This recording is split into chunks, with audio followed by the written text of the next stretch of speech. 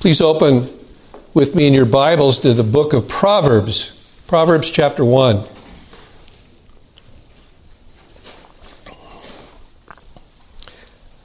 We've begun a study of the major themes of this book some time ago.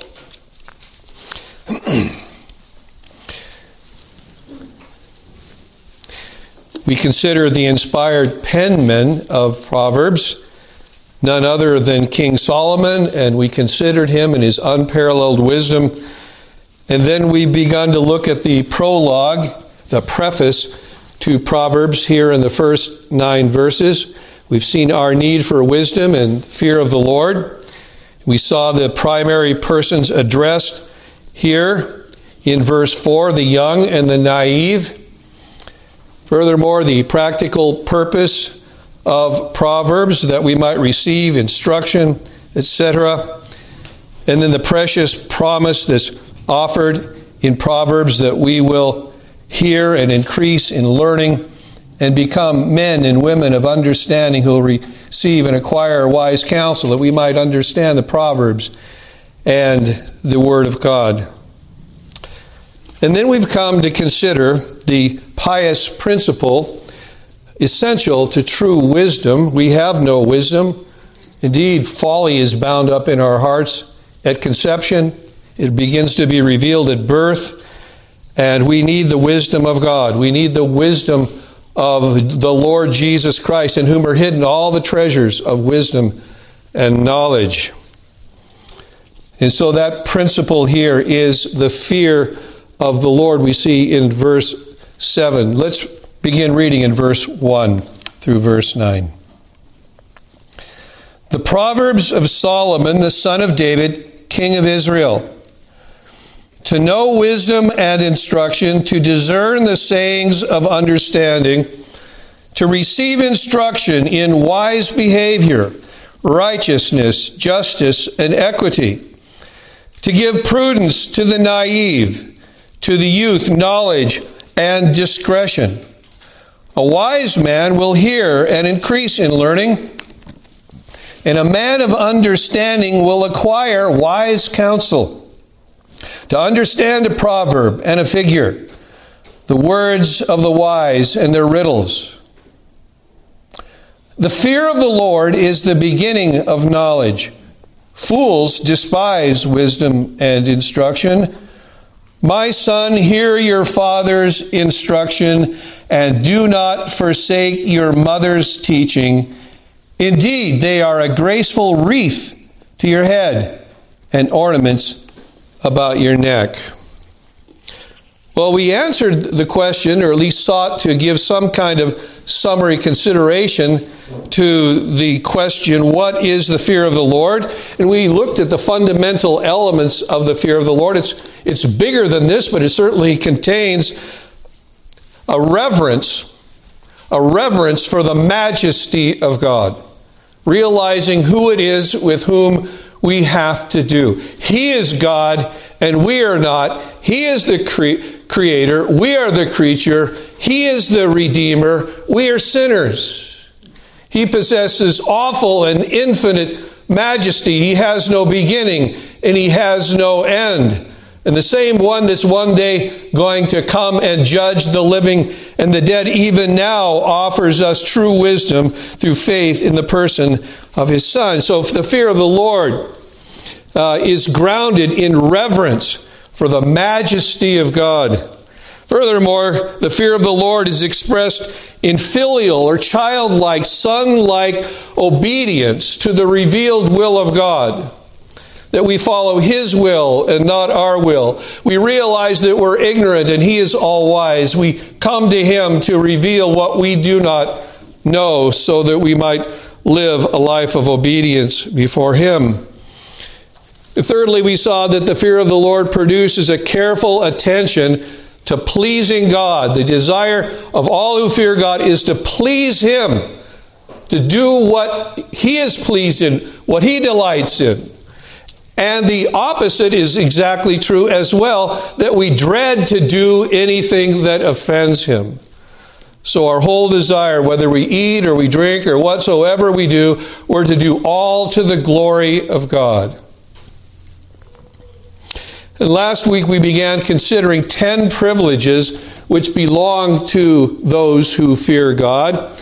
We saw that those who fear the Lord enjoy His abounding, unfailing, fatherly compassion and covenant love. We looked at various passages, particularly the 103rd Psalm. We saw, secondly, that those who fear the Lord enjoy the company of others who fear God. God-fearers are the best friends of other God-fearers. They enjoy each other's company, mutual stimulating fellowship, iron sharpening iron kind of encouragement to run in the way of God's commandments. Thirdly, those who fear the Lord may stand boldly for a righteous cause. The righteous are as bold as a lion. Those who fear God have nothing else to fear. Furthermore, those who fear the Lord find the fear of God a great preservative against sin. We would assume this, would we not? If the fear of God leads us to want to please Him in all things and dread offending Him in any way, what pleases God is righteous behavior. What offends Him is sin, and therefore we find that the fear of the Lord is a great preservative against sin. And then we noted, fifthly, that those who fear the Lord may be calm when life seems unfair. We realize that there's a God seated upon the throne of glory who does according to His will in this world, and He is always with His people. And even when things seem that they are unfair, God is working those very things for His people's good. And then we noted that those who fear the Lord are promised God's help and protection. The angel of the Lord encamps around those who fear Him to deliver them. Well, this morning we come to consider the last 4 privileges that I've listed for those that fear the Lord. So, seventhly, those who fear the Lord are promised His instruction and His guidance. Psalm 25 and verse 12.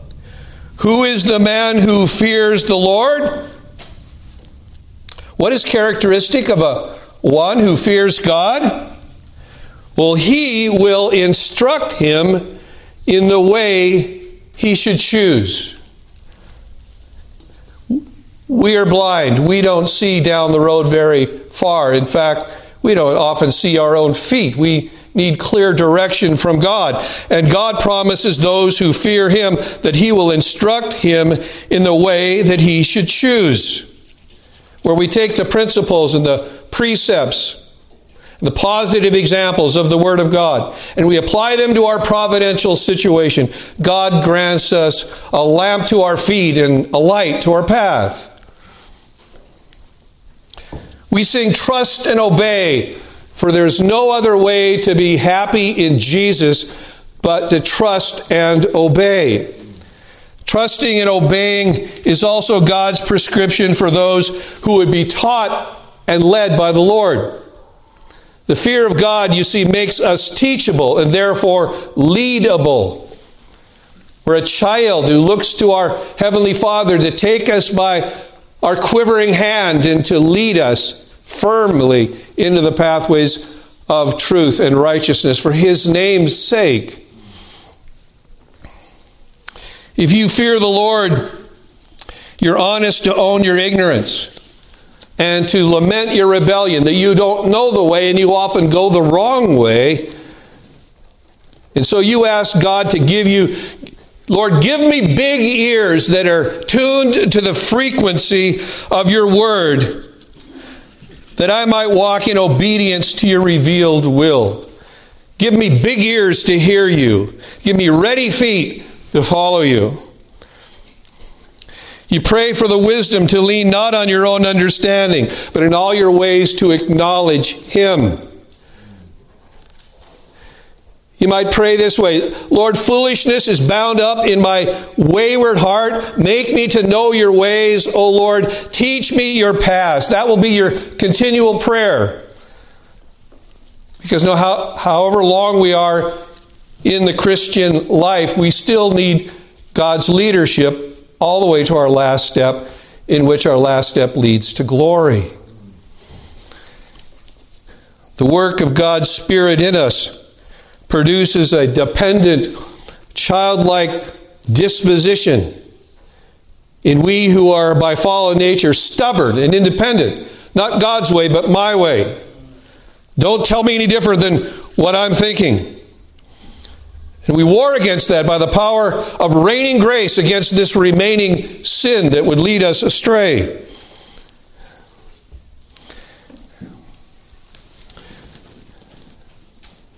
When we submissively bow our hearts before God as our all-wise Father, and as we obediently bend our will to Him as our loving Lord, as we ask Him to teach us and lead us, we begin to know something of the disposition of a great king who spoke with the heart of a dependent child. The 131st Psalm, David says, O Lord, my heart is not proud, nor my eyes haughty. No, I'm cast down, I'm looking down, nor do I involve myself in great matters. He's a king. He's sitting upon the throne, and he approaches God as the great king, as a child. Nor do I involve myself in great matters or in things too difficult for me. Surely I have composed and quieted my soul like a weaned child rests against his mother. My soul is like a weaned child within me. I'm no longer given the breast. I'm weaned. Now I'm looking to you. I want to take the breast, but you're going to feed me all good things. You're growing me up. You're ready to enable me to walk by your side.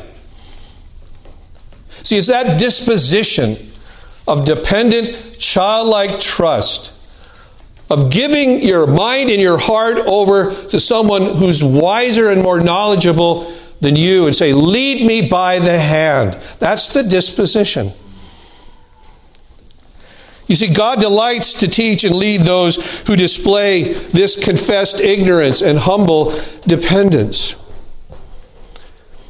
I find most astounding that the greatest king, the King of Kings, at whose knee, or at whose name every knee will one day bow and every tongue confess that He is Lord to the glory of God the Father, He bowed His knee in humble resignation to the will of His Father in heaven. You see, Jesus in His humanity is the servant of Jehovah. He came not to do His will, but the will of Him who sent Him. He is fully and equally God as God.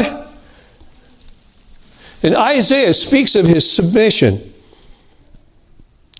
He who is the way, the truth, and the life, He who is the light, leads the God-fearing when they walk in darkness. Isaiah speaks of Jesus in Isaiah 50, beginning in verse 4. The Lord God has given me, this is Jesus speaking, the tongue of disciples, that I may know how to sustain the weary one with a word. I have been taught by my Father. I teach others. He sustains me with His word. I sustain them with my word.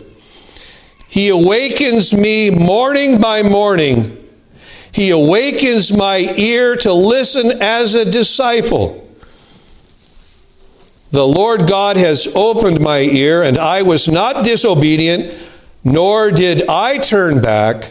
No, He embraced the teaching of His Father. Verse 10.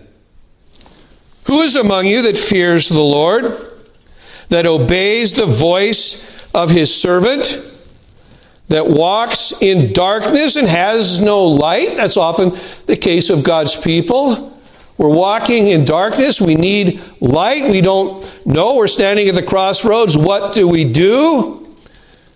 Let him trust in the name of the Lord and rely on his God. That's the disposition of one who fears the Lord. Childlike, dependent trust upon one who's greater than ourselves, even the Son of God himself.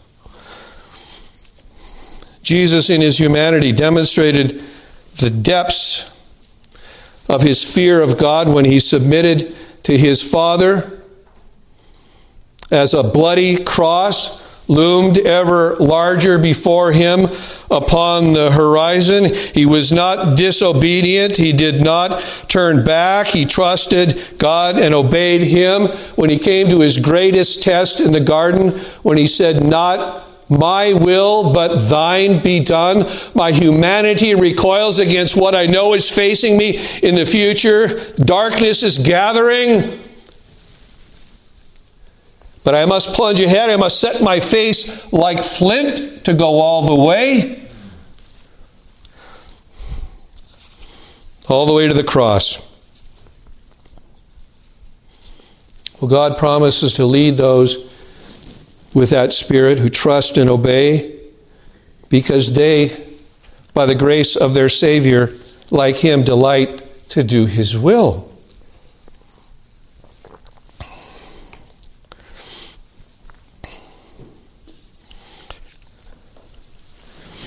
This privilege belongs not to the proud,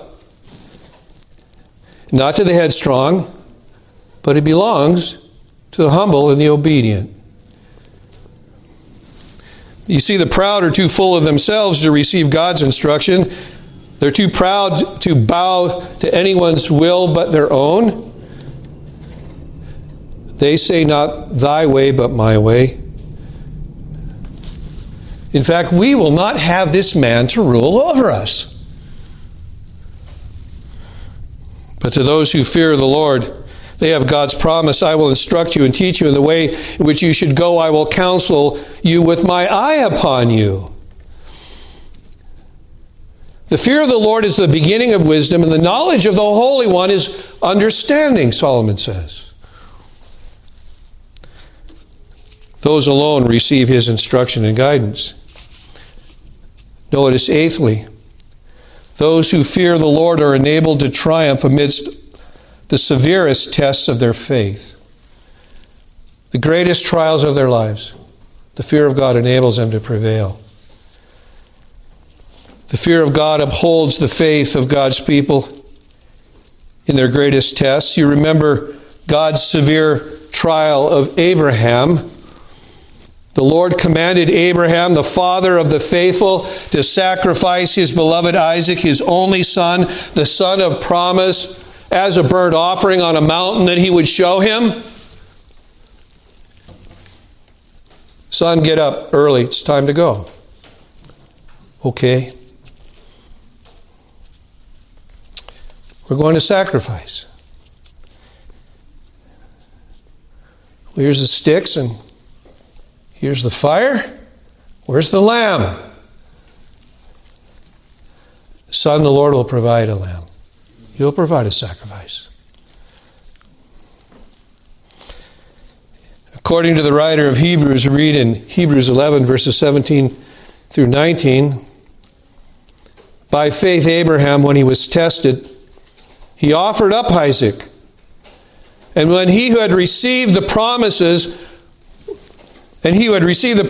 was offering up his only begotten son." Oh, there's so much here, but we're just focusing upon Abraham and his obedience here. It was he, Abraham, to whom it was said, "In Isaac your descendants shall be called." Okay. "In Isaac my descendants shall be called." Okay, here am I, a knife is in my hand. I'm to plunge it in to the son of promise.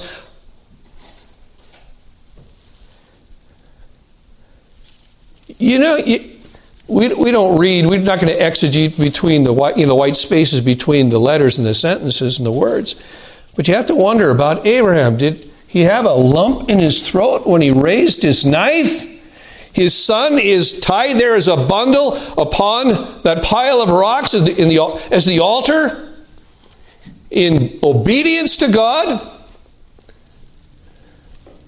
What's going through his mind? Well, we don't know. We can only imagine. But we do know this. We read verse 19. How was he able to be obedient in this great test? He, that is Abraham, considered that God is able to raise men even from the dead. He believed in the resurrection. And if this son is to be the beginning of a people that no man can number, God must have to raise him from the dead, because it's not from anybody else in his home that this seed is going to come.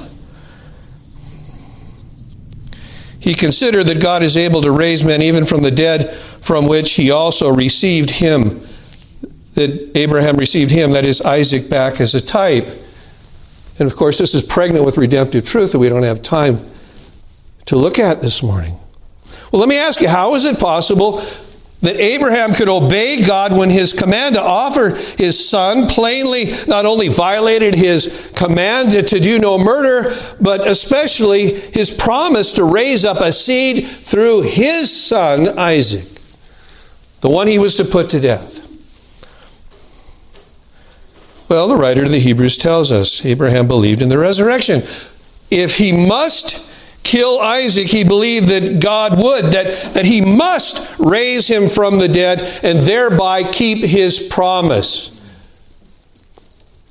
God never lies. But we must ask, what drove Abraham? What enabled Abraham to obey God in this terrible trial of his faith? Well, Moses tells us. Look at Genesis chapter 22, verses 10 through 12.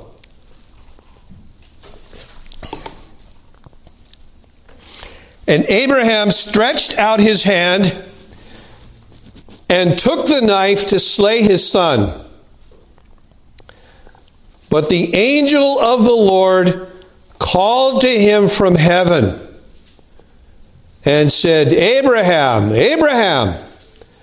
And he said, Here I am. And he said, Do not stretch out your hand against the lad, and do nothing to him. For now I know that you fear God. Now, did God all of a sudden see that and say, well, I doubted before? No. He saw it. He wanted Abraham to see it. He wants us to see it. For now I know that you fear God, since you have not withheld your son, your only son, from me. The greatest test of Abraham's life. He was able to pass it by the grace of the fear of God in his life. The angel of the Lord takes note of Abraham's fear, which led to his obedience.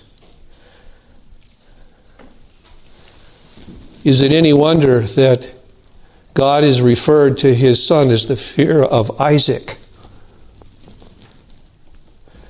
The father of the faithful obeyed God because he feared God, and he feared God because he trusted God, and he trusted God's character, knowing that God would never lie or deceive him, no matter how appearances may appear to the contrary to God's promise. Circumstances may seem to violate the promises of God. Where providence is one thing, the promise of God is another. How do you reconcile the two when one seems to be at odds with the other?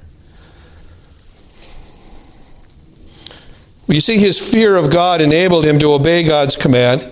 It didn't begin then. It began when he got up to leave Ur. He moved to a place that God would later show him, not knowing where he was going. And arriving childless in the promised land, yet without a piece of property yet to call his own. He trusted God not just for a home in Canaan, but for what Canaan pictured, something bigger than that. What was typified in Canaan? A city with eternal foundations, whose builder and maker is God. The writer of the Hebrews tells us that. We wouldn't know that from Genesis, but we know it from the New Testament.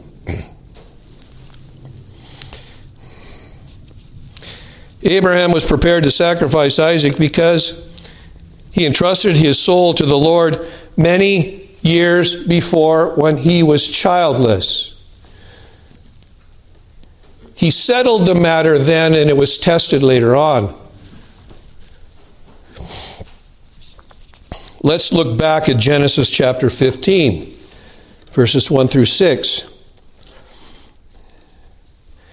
After these things, that is, after Abraham rescued Lot from his captivity amongst the kings, after these things, the word of the Lord came to Abram in a vision, saying, "Do not fear, Abram. I am a shield to you. Your reward shall be very great." Or, "I am your shield and exceeding great reward." And Abram said, "O Lord God, what wilt thou give me, since I am childless, and the heir of my house is Eliezer of Damascus? He's my steward. He's the one that likely would be the heir, but he's not of my family." And Abram said, "Since thou hast given no offspring to me, I'm born to a barren woman. One born in my house is my heir. Now who shall that be?"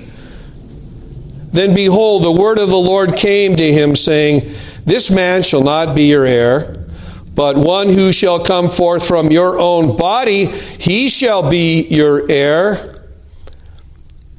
And we know he's tried to see that promise fulfilled through Ishmael, but that wasn't God's plan. That just complicated matters. And he, that is God, took him outside and said, and you can imagine out there in the Palestinian darkness, there's no light pollution anywhere. And he tells him to look up in the sky. Now look toward the heavens and count the stars if you're able to count them. It would have been horizon to horizon stars for Abraham. And he, that is God, said to him, "So shall your descendants be." I don't have a child. And you're saying that I can't count my descendants? He didn't know how it was going to happen, but look at verse 6. Then he believed in the Lord, and he reckoned it to him as righteousness. The Apostle Paul uses this verse in Romans and Galatians to speak of Abraham as the father of the faithful. And those come to faith, they believe in God. They trust his word, even though they may not understand all the whys and the wherefores. You see, a righteous person need not understand the how to be assured that the Lord will keep his promises. We humbly follow God, walking with one foot labeled trust and the other labeled obey. We trust and obey God when we look in the midst of darkness and believe that he's working all things together for our good. Remember Isaiah 55, verses 8 through 11. "For my thoughts are not your thoughts, neither are your ways my ways, declares the Lord. For as the heavens are higher than the earth, so are my ways higher than your ways, and my thoughts than your thoughts. For as the rain and snow come down from heaven and do not return there without watering the earth and making it bear and sprout and furnishing seed to the sower and bread to the eater," there's the illustration, God keeping his promise, "so shall my word be which goes forth from my mouth. It shall not return to me empty, without accomplishing what I desire and without succeeding in the matter for which I sent it." God is good for his word. God in His providence will always fulfill His promises, regardless of appearances to the contrary. Indeed, walking as God-fearing Christians, it means that we will submit our ignorance to His wisdom and our faith to His faithfulness. Indeed, when we doubt, we'll trust Him, knowing that He who is perfectly righteous, can never do wrong. Rather, let us not doubt, but trust Him. The hymn writer puts it this way: blind belief is sure to err and scan His work in vain. God is His own interpreter, and He will make it plain. Godly fear enables us to walk confidently in the dark because our eyes are fixed upon Him who is the light.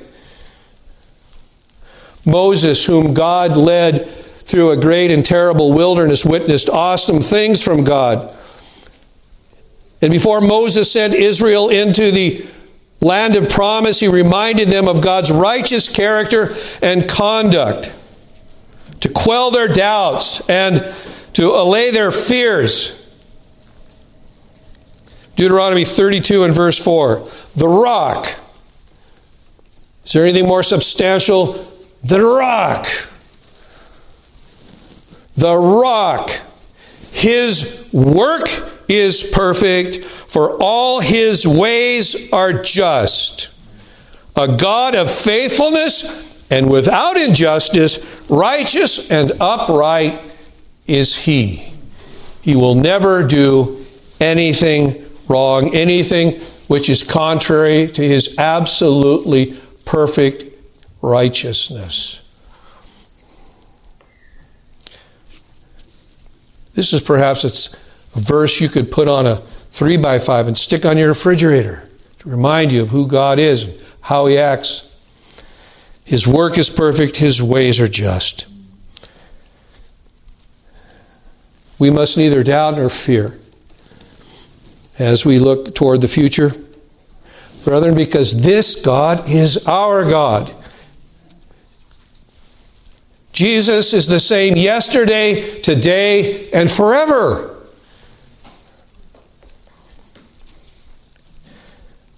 Brethren, let us fear the Lord, and in fearing the Lord, trust Him implicitly. The problem is we trust ourselves, and we're unreliable. When have we ever trusted Him and found Him unreliable? Never.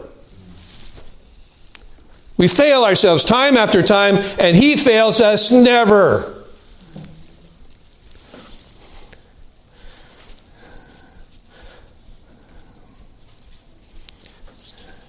You're never the loser for fearing the Lord. No matter how great your test from the Lord, God will uphold you as you look to Him. He's greater than your trial. He sent the trial. He's with you in the trial. He'll see you through the trial. He's got your hand in His hand. He'll never leave you nor forsake you.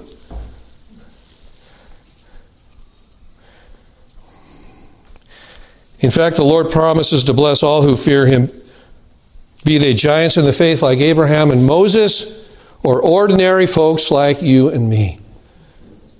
We have this promise, Psalm 115, verse 13. He will bless those who fear the Lord, the small together with the great. Spurgeon observes from this promise that so long as a man fears the Lord, it matters nothing whether he be prince or peasant, patriarch or pauper, God will assuredly bless him. This is a sweet cordial for those who are little in faith and own themselves to be mere babes in the family of grace. This is the same blessing for the least saint as for the greatest. Yea, if anything, the small shall be first. For as the necessity is the more pressing, the supply shall be the more speedy. You parents know of this. Your little children, the ones that are faltering, your hand is there ready. You're following them. You're going to catch them if they begin to fall.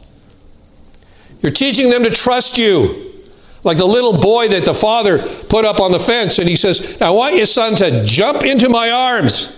But Daddy, I'm afraid. Jump, son. And the boy musters up all of his courage, and he leans forward. And in one desperate attempt, he flies forward, and his father catches him, sweeps him up into his arms. Son, you should not doubt. Now, how this is magnified many times over with the Lord. He tells us to trust, and we'll find him trustworthy.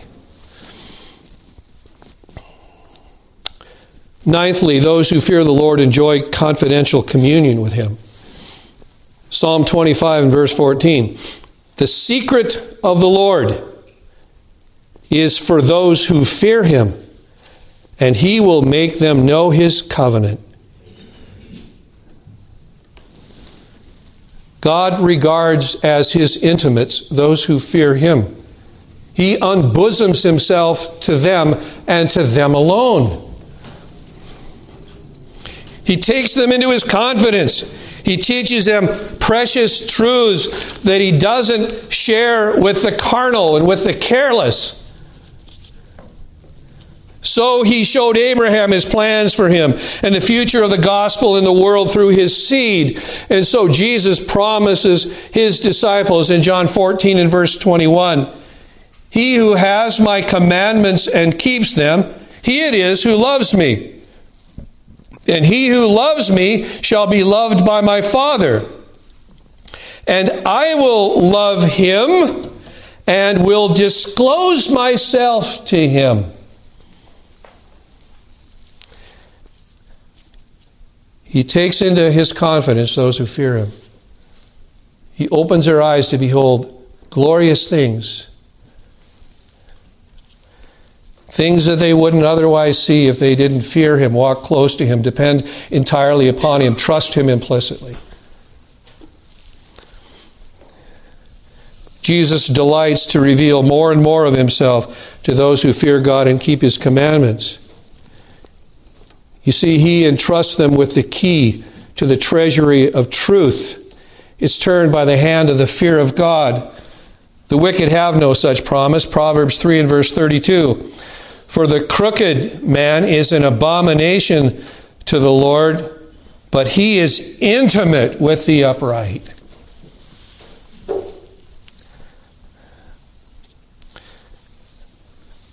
God reveals himself intimately with his intimates, those who fear him. You probably know such Christians. They're walking before the Lord. They're living up to the light that they have. They may disagree with you on some things, but the things that they know they do by the grace of God. And he opens their eyes to see things that you and I maybe haven't seen yet. Because God is intimate with those who fear him. Why should he be intimate with those who don't fear him? Why would he reward their disobedience? God's not like that.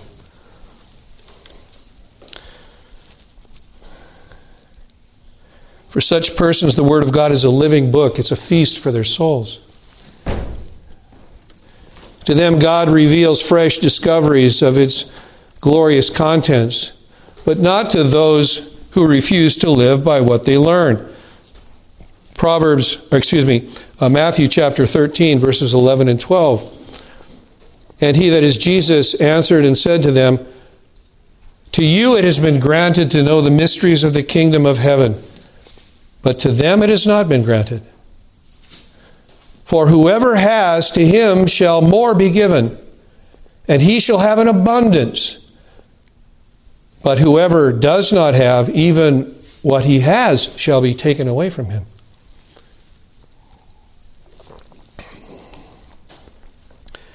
We know that to whom much is given, much is required. And those to whom God gives much, and they take what they learn and live by it, much more will be given. God unbosoms himself to those who fear him. Brethren, Jesus is under no obligation to reveal himself to carnal and careless professing Christians.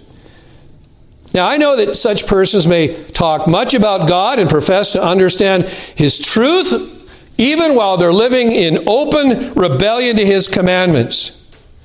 They deceive themselves that they are God's covenant people. But their God is not the God of the Bible. Instead, it's a deity made in their own image that permits them and encourages them to live godless lives. Psalm 50, verses 16 through 21.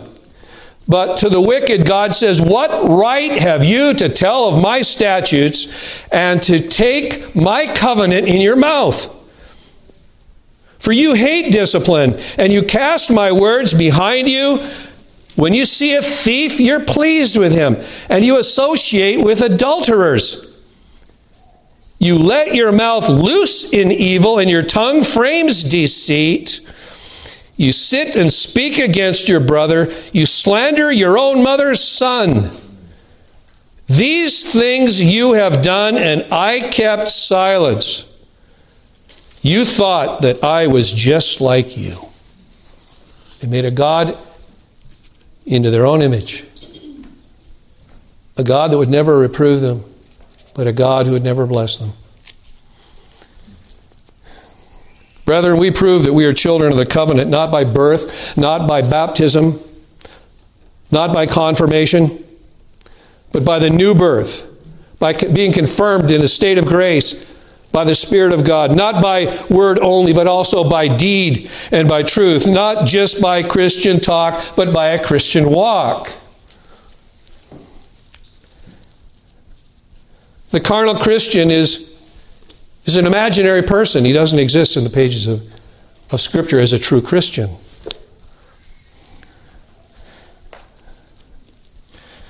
Talk is cheap, but discipleship is costly. We work out our salvation with fear and trembling, demonstrated in lives of principled obedience before God. They alone know God and are included in His covenant. James puts it this way: faith without works is dead. Those who walk by faith walk in the fear of God. Any other profession of faith in Christ is a sham.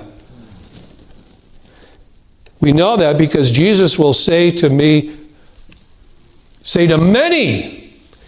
who called Him Lord, "Depart from me, I never knew you, you who practice lawlessness." And then finally, those who fear the Lord tend to live longer than those who don't. And I say, wow, how does this fit in, Pastor Steve? Well, we've been considering privileges of a more spiritual nature, but the fear of God brings blessing to the body as well as to the soul. We find this principle articulated in the words of Moses in Deuteronomy chapter 6, verses 1 and 2. "Now this is the commandment, the statutes and the judgments which the Lord your God has commanded me to teach you, that you might do them in the land where you're going over to possess it, so that you and your son and your grandson might fear the Lord your God, to keep all His statutes and His commandments, which I command you all the days of your life, and that your days may be prolonged." Not just prolonged as a people, but prolonged as individuals. You see, originally, the Lord made this promise to the God-fearing among His old covenant people as they prepared to enter the promised land. But brethren, the general equity of this old covenant promise extends to His people under the new covenant. God still grants temporal and material blessing to those who walk in His fear. This principle is articulated in 1 Timothy 4 and verse 8. "For bodily discipline is only of little profit, but godliness is profitable for all things, since it holds promise for the present life and also for the life to come." Matthew Poole comments on Paul's words, his statement, "But godliness is profitable unto all things." Poole writes, "But godliness which lies in the true worship and service of God, out of a true principle of the fear of God and faith in Him, or more generally, holiness of life and obedience to God's commandments, is of universal advantage, having promise of the life that now is and of that which is to come, not from any meritoriousness in it, but from the free grace of God which He hath annexed to it, not only to the promises of health, peace, and prosperity, and all good things while we live here upon the earth, but also the promise of salvation and eternal happiness when this life shall be determined.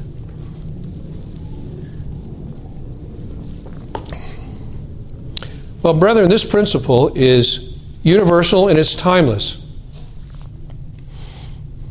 Obedience to God's commandments always brings blessing, often including a longer life. This principle is true even for non-Christians. Actuaries for insurance companies will tell you that those who engage in risky behavior as a group statistically die sooner than more careful people. And the opposite is likewise true. Those who outwardly obey God's good commandments ordinarily experience His temporal and material blessing, which may include longer life. Now that doesn't mean, don't read into this, that a person who catches a killing disease, cancer, a heart attack, doesn't mean that they don't fear the Lord. But God's commandments are good for us. Blessing is promised to those who obey Him. For those who honor me, I will honor, and those who despise me will be lightly esteemed, God said.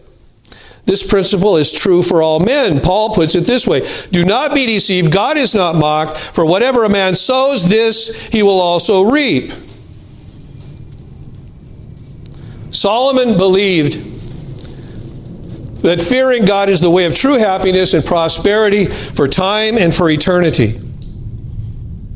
You see, as a father who loved God, he longed to see his children enjoy all of God's blessings, both spiritual and material, including longer life that flows from fearing God oftentimes. Proverbs 4 and verse 10. Hear, my son, and accept my sayings, and the years of your life will be many. I have directed you in the way of wisdom. I have led you in upright paths. When you walk, your steps will not be impeded, and if you run, you will not stumble. Proverbs 10 and verse 27. The fear of the Lord prolongs life, but the years of the wicked will be shortened. That's the general principle right there.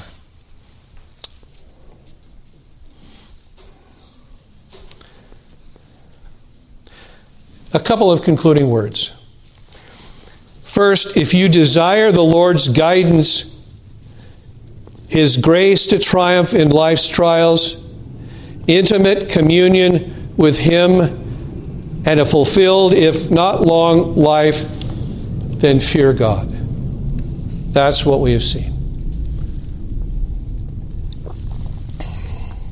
Brethren, we owe God fear for who He is. And when we fear Him, doing what He commands of us, He graciously condescends to grant these kind of blessings to those who fear Him. He wants us to be happy for time and for eternity. Now, our full, unfettered happiness is yet to come. But God delights to withhold no good thing to those who walk uprightly. Do you want His guidance? Do you need clear direction from the Lord? Are you facing a difficult trial in which you pray that God would give you the grace to triumph? Do you want intimate communion with Him? Do you want to walk closely with Him? Do you want Him to whisper into your ear things that He doesn't shout from the streets? Do you want to learn those kind of things? Well, the closer we follow Him, the easier it is to hear Him. Do you desire a fulfilled life, if not a long life? then obey His commandments. David writes in the 103rd Psalm, the loving kindness of the Lord is from everlasting to everlasting on those who fear Him. Secondly and finally, do you fear the Lord? Do you fear the Lord? I'm not saying do you fear Him perfectly. Do you follow Him absolutely faithfully? If you're a true Christian, you sin and you lament your sin. And you bring it before Christ. If we confess our sins, He is faithful and righteous to forgive us of our sins and to cleanse us from all unrighteousness. But do you lament that you don't run? Do you sometimes limp in the way of God's commandments? Do you sometimes lament the fact that you're your own worst enemy?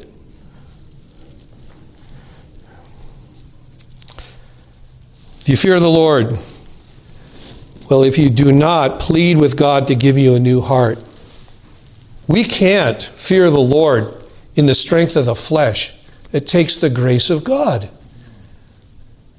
We know this. We saw this from a passage last time, and we'll look at it again next time. Jeremiah 32 in verse 40. I will put the fear of me in their hearts, God says, so that they will not turn away from me. And that suggests that the fear of the Lord is lifelong. They won't turn away. They'll live in the fear of God. But God must put it in our hearts. You say, well, Pastor Steve, you're describing a person that I don't see myself there. Plead with God. He delights to give His fear to those who come to Him and say, Lord, I've been an enemy to you. I haven't loved your word. I haven't loved your people. I haven't loved your Son. I haven't loved your truth. I've been living in rebellion.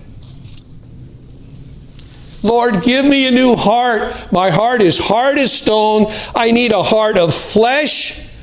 My feet are turned away from you. I want you to turn my feet toward you. When I think of the Lord, I don't delight. I'm disgusted. Paul said he was what he was by the grace of God. He says that he was a violent aggressor and a blasphemer. But what happened? On the road to Damascus, God diffused a quickening light from heaven, and He spoke to Saul, Saul, Saul, why are you persecuting me? Who art thou, Lord? And God revealed Himself to him in grace.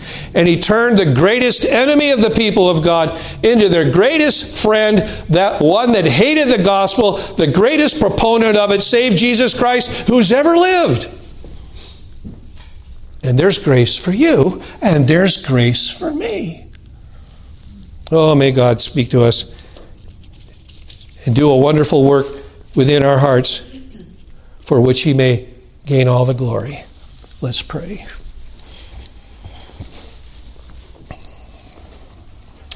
Oh, Lord, we bless You for Your word. We thank You for the way it rings true in our own hearts, that You speak and we cannot deny that what You say is absolutely true. Even if our hearts are rebelling, we know that thus saith the Lord comes from the God of heaven. And we pray that Your thus saith the Lord in our lives would not only communicate Your will, but would communicate Your grace. And You would take rebels like ourselves and You would make them into children of grace. Oh God, do what only You can do in this hour. And we will for the rest of our days and wear out eon unto eon throughout all eternity, praising the name of our God through Jesus Christ by His Spirit. For we pray this even now in Jesus' name. Amen.